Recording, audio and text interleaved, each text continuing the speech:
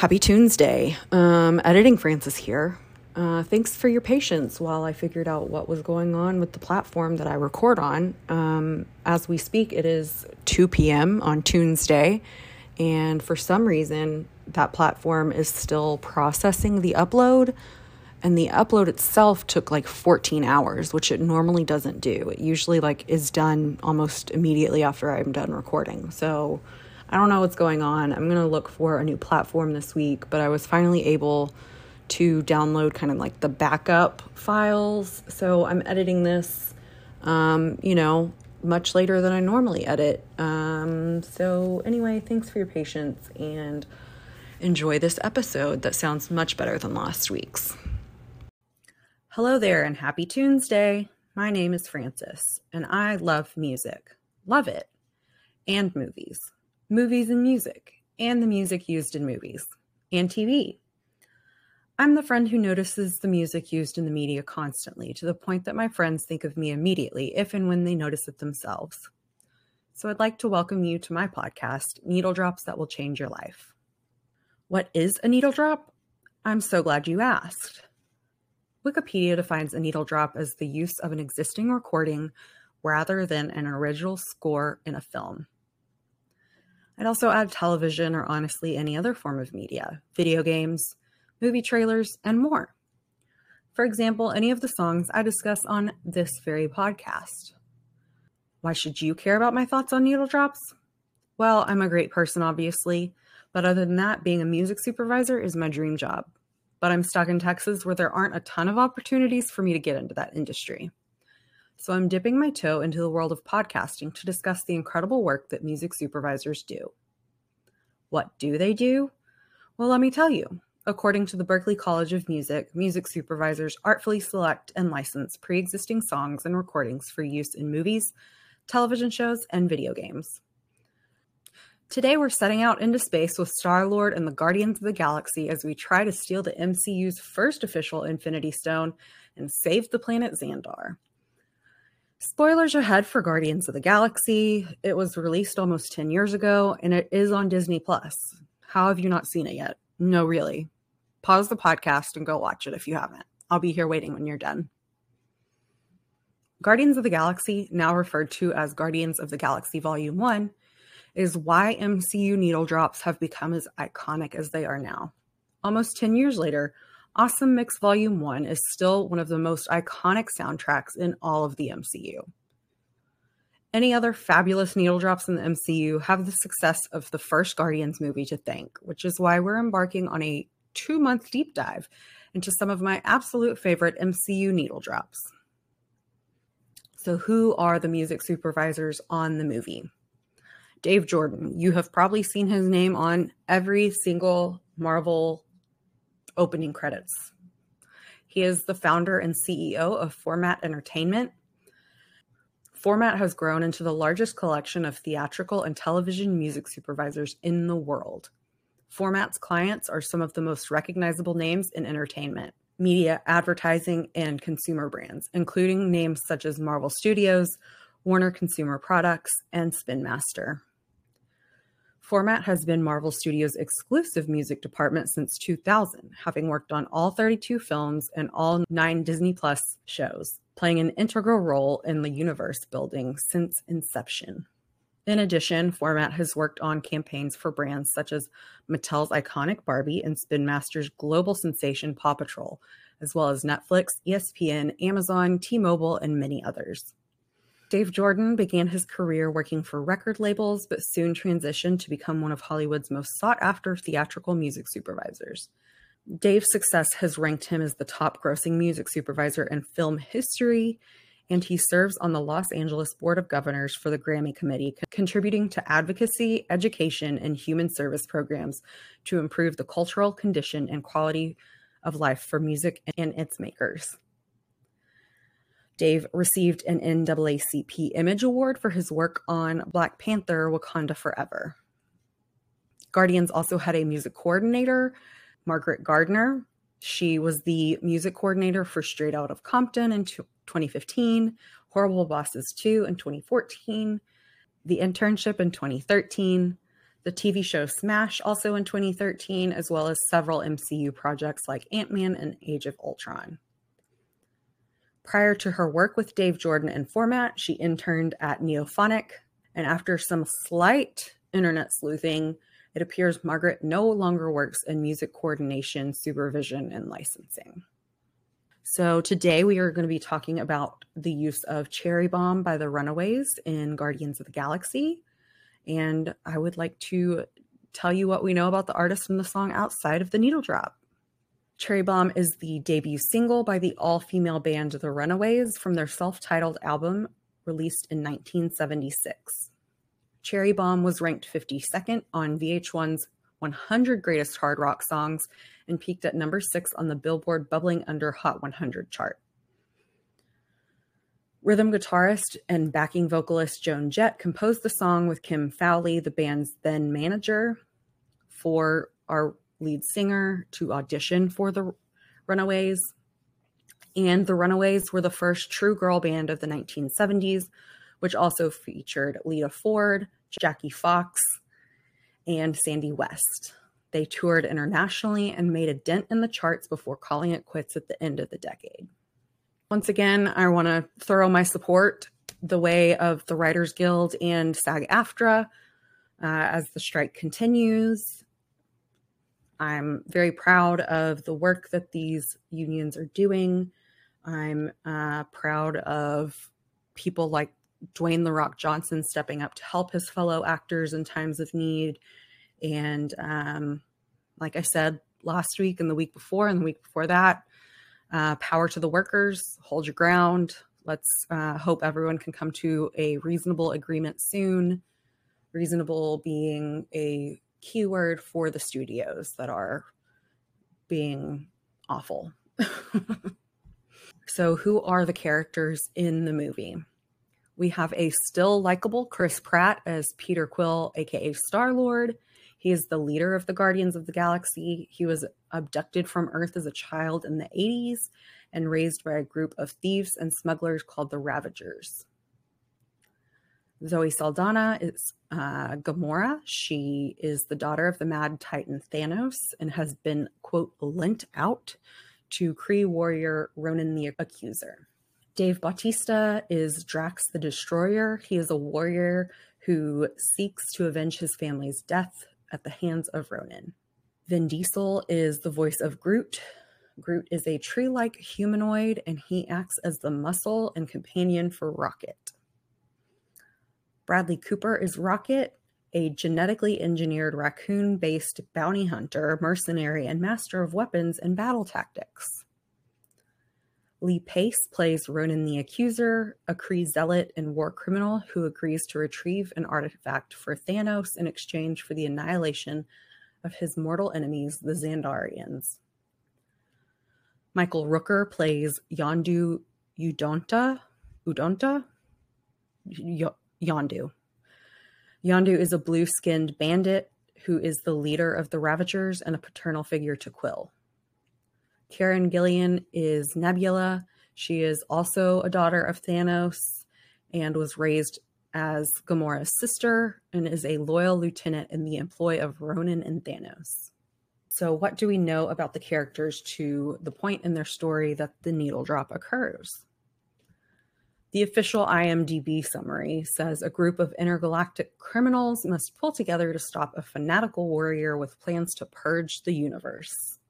Beat by beat, we start in 1988 on Earth. Peter Quill's mother is dying from a brain tumor in the hospital. He is listening to his Walkman with a cassette tape labeled Awesome Mix Volume 1.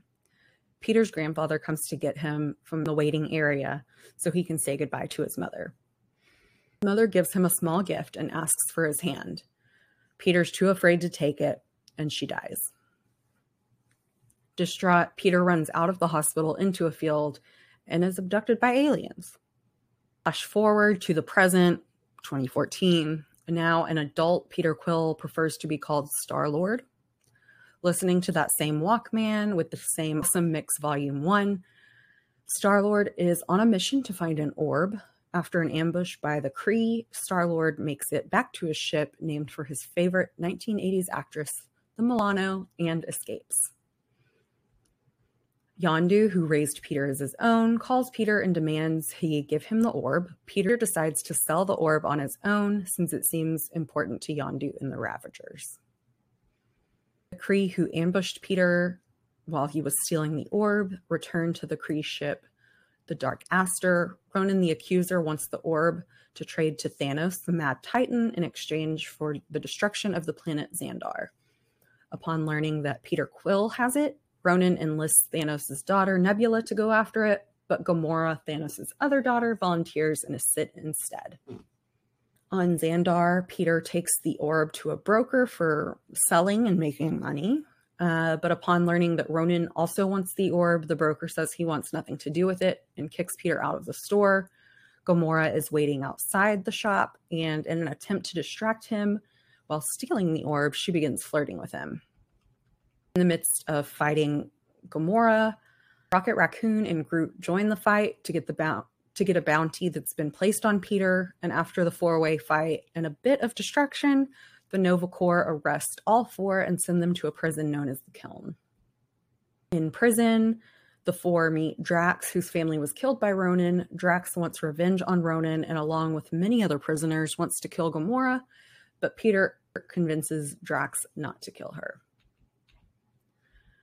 In the meantime, Ronan meets with Thanos to give him an update on the orb, and Thanos tells Ronan to take care of it and mentions that Gamora is his favorite daughter, in front of Nebula.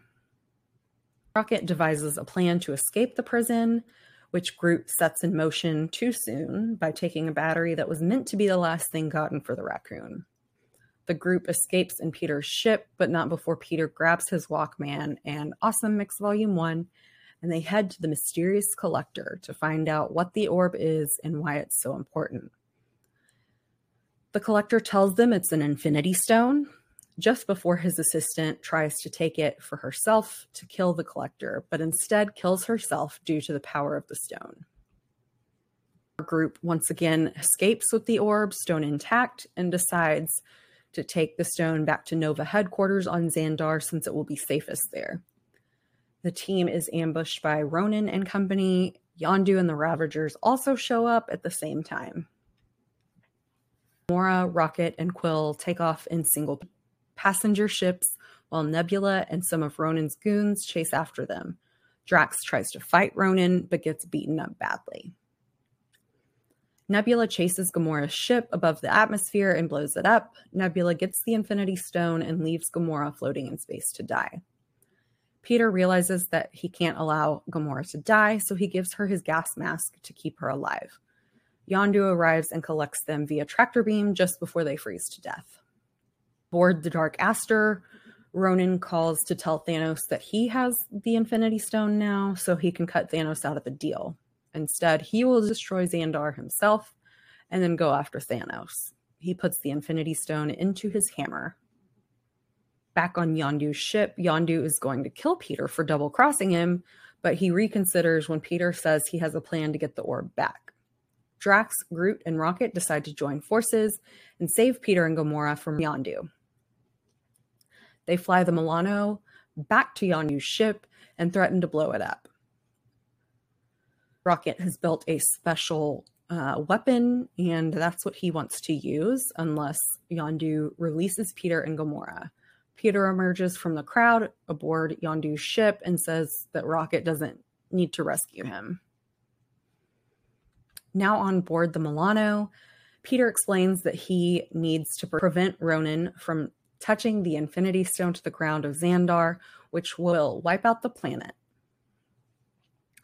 Peter says he has a plan. The others ask Peter if he really has a plan or if he is lying. He says he has part of a plan, 12% of a plan. Rocket says that they will most likely die if they try to stop Ronan, and Peter points out that they've already lost so much that at this point, they really have nothing to lose. Slowly, each of them stands up and announces that they will join the fight against Ronan, and we get our needle drop.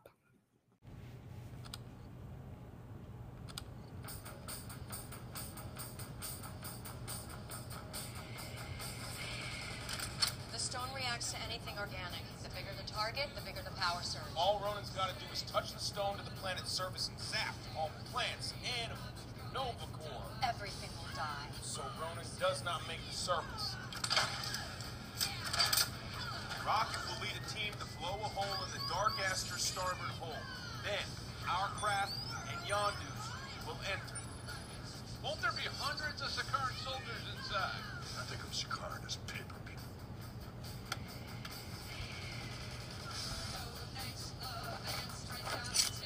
Once they know we're on board, Ronan will isolate himself behind impenetrable security doors on deck, which I can disable by dismantling the power source. We'll make it to the flight deck, and I'll use the Hadron Enforcer to kill Ronan.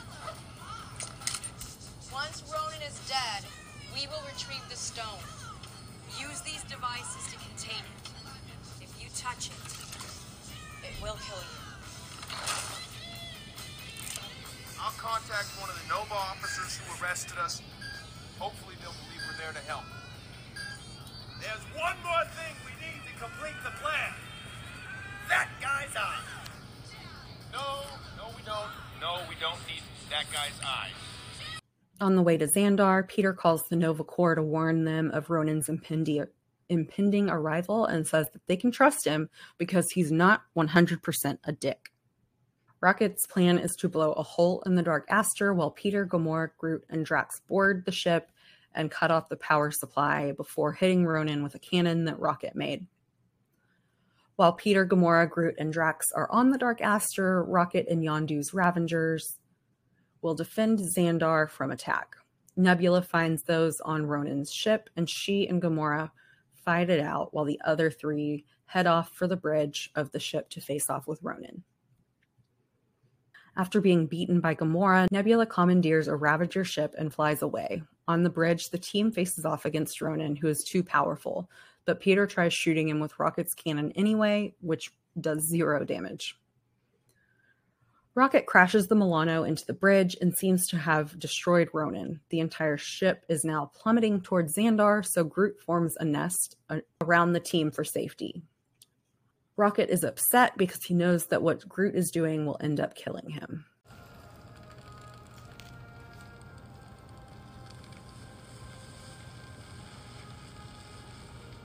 No, Groot. You can't. You'll die. Why are you doing this? Why?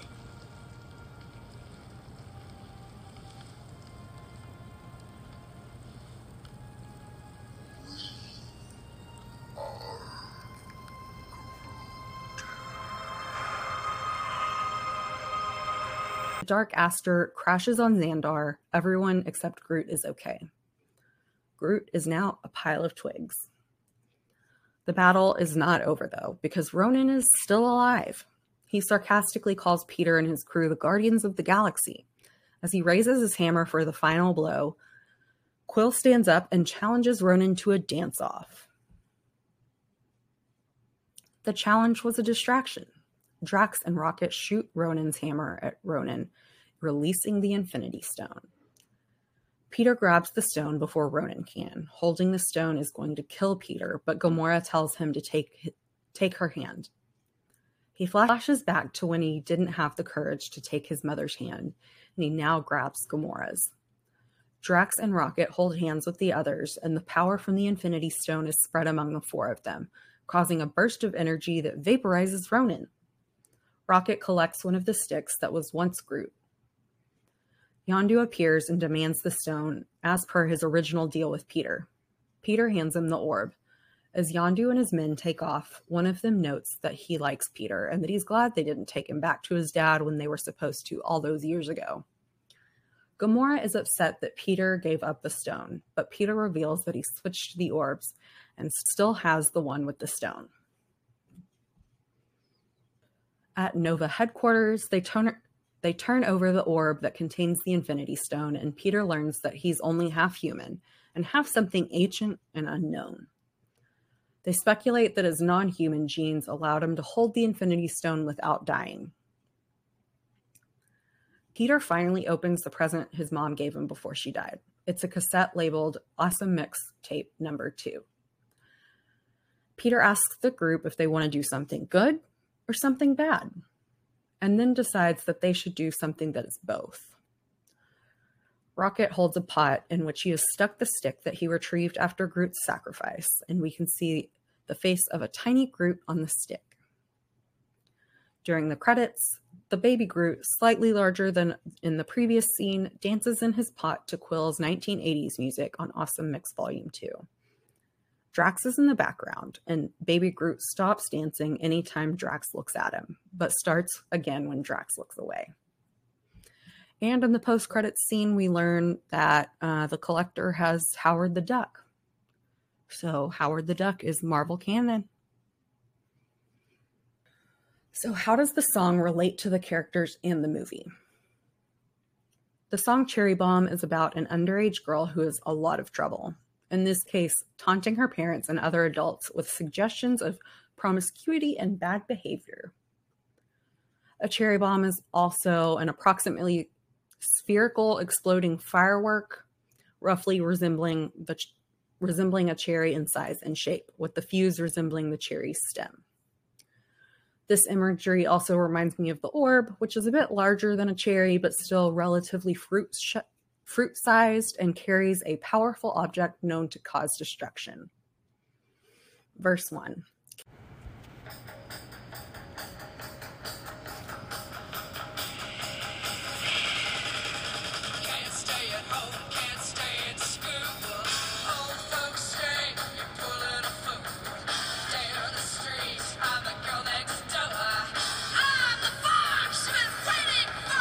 Context of the song and our story, I feel like this refers to the partnership of the Guardians and their plan.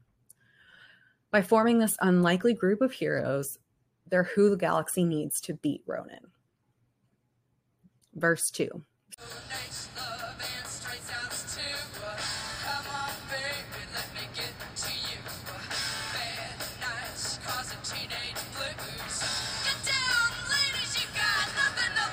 Peter has disobeyed Yondu a number of times, but regardless, they're teaming up for the better of the galaxy. Peter also convinces his fellow Guardians that since they've already lost so much, they have nothing to lose in standing up to Ronan. Chorus.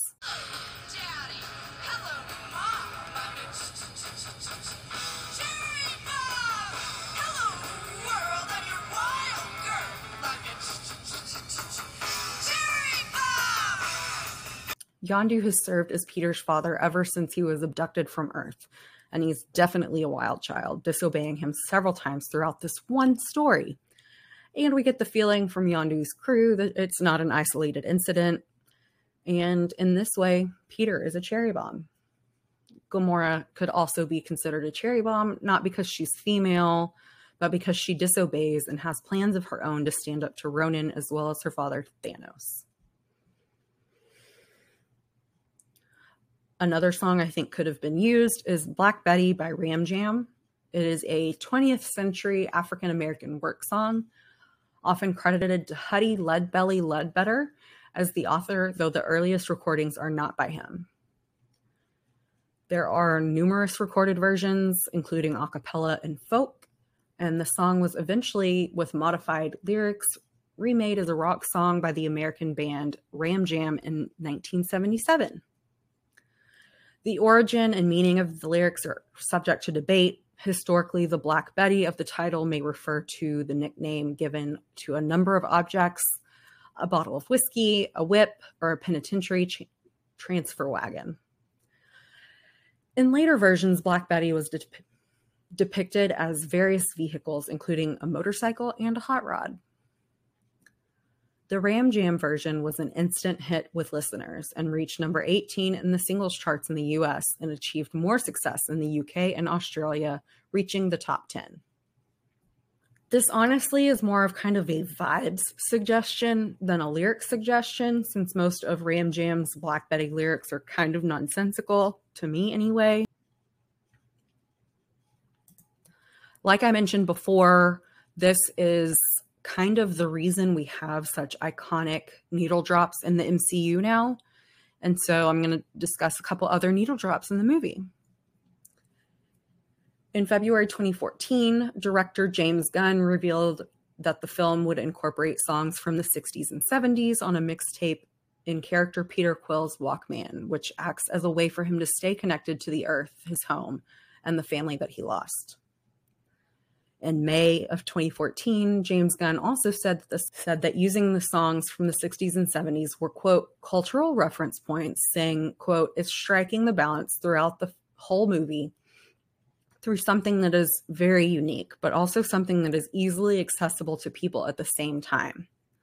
The music and the earth stuff is one of those touchstones that we have to remind us that, yeah, Quill is a real person from the planet Earth who's just like you and me, except that he's in this big outer space adventure. When choosing the songs, Gunn revealed that he started the process by reading the Billboard charts for all of the top hits from the 70s, downloading, quote, a few hundred songs that were, quote, semi-familiar, ones you recognize but not able to name off the top of your head. And he created a playlist for all the songs that would fit the film tonally. He added that he would listen to the playlist on his speakers around the house. Sometimes he would be inspired to create a scene around a song, and other times he had a scene that needed music and he would listen through the playlist visualizing various songs to figure out which would work the best. So some of these needle drops are Spirit in the Sky by Norman Greenbaum, which is the only song on the soundtrack that is not actually in the film. It was used in official trailer number 2. Hooked on a Feeling by Blue Swede is used in official trailer number 1 and plays as the Guardians enter the prison, the kiln. Escape, aka the Pina Colada song by Rupert Holmes, plays as Peter takes his Walkman and Awesome Mix Volume 1 back from the prison and joins the others on the Milano following their escape from the kiln. Fooled Around and Fell in Love by Elvin Bishop plays as Gamora and Peter bond over music. Ooh Child by Five Stair Steps plays while Peter challenges Ronan to a dance-off. And I Want You Back by the Jackson 5 is our credits song, which plays as Groot grows and dances to avoid Drax seeing him. Other media the song was used for and are covers of the song. Cherry Bomb was also used in Dazed and Confused in 1993, The OC Season 3, Episode 28 in 2006, True Blood Season 5, Episode 1 in 2012, Wreck-It Ralph in 2012, The Boys Season 1, Episode 2 in 2019, and the Netflix film Fear Street Part 2, 1978 in 2021, among several other TV shows and movies. Joan Jett re-recorded the song with her band The Blackhearts for the album Glorious Results of a Misspent Youth, released in 1984. This version was the lip-sync song of Alaska and Katya on RuPaul's Drag Race All-Stars 2 in 2016 for winning the advertising challenge. It is one of my favorite lip syncs because these are two of my favorite drag queens.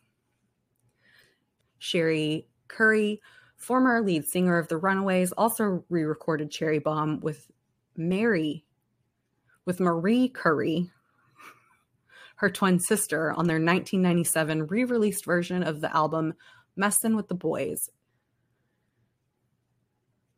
It was covered by the Dandy Warhols in 2011, Vitamin String Quartet in 2013, and on that note, let's try to get it in Bridgerton, okay? I think it would be great. It was also covered by Wanna Be a Star in 2017. Editing Francis here to add one more cover because I had a really hard time for some reason recording this cover mention. It was also covered by Madeleine Pesch, Camila Mendez, and Vanessa Morgan for Riverdale in 2020. So how did the needle drop, or in this case, the Guardians soundtrack, affect everything? Worldwide, the Guardians of the Galaxy Awesome Mix Volume 1 sold over 2.5 million copies in 2014.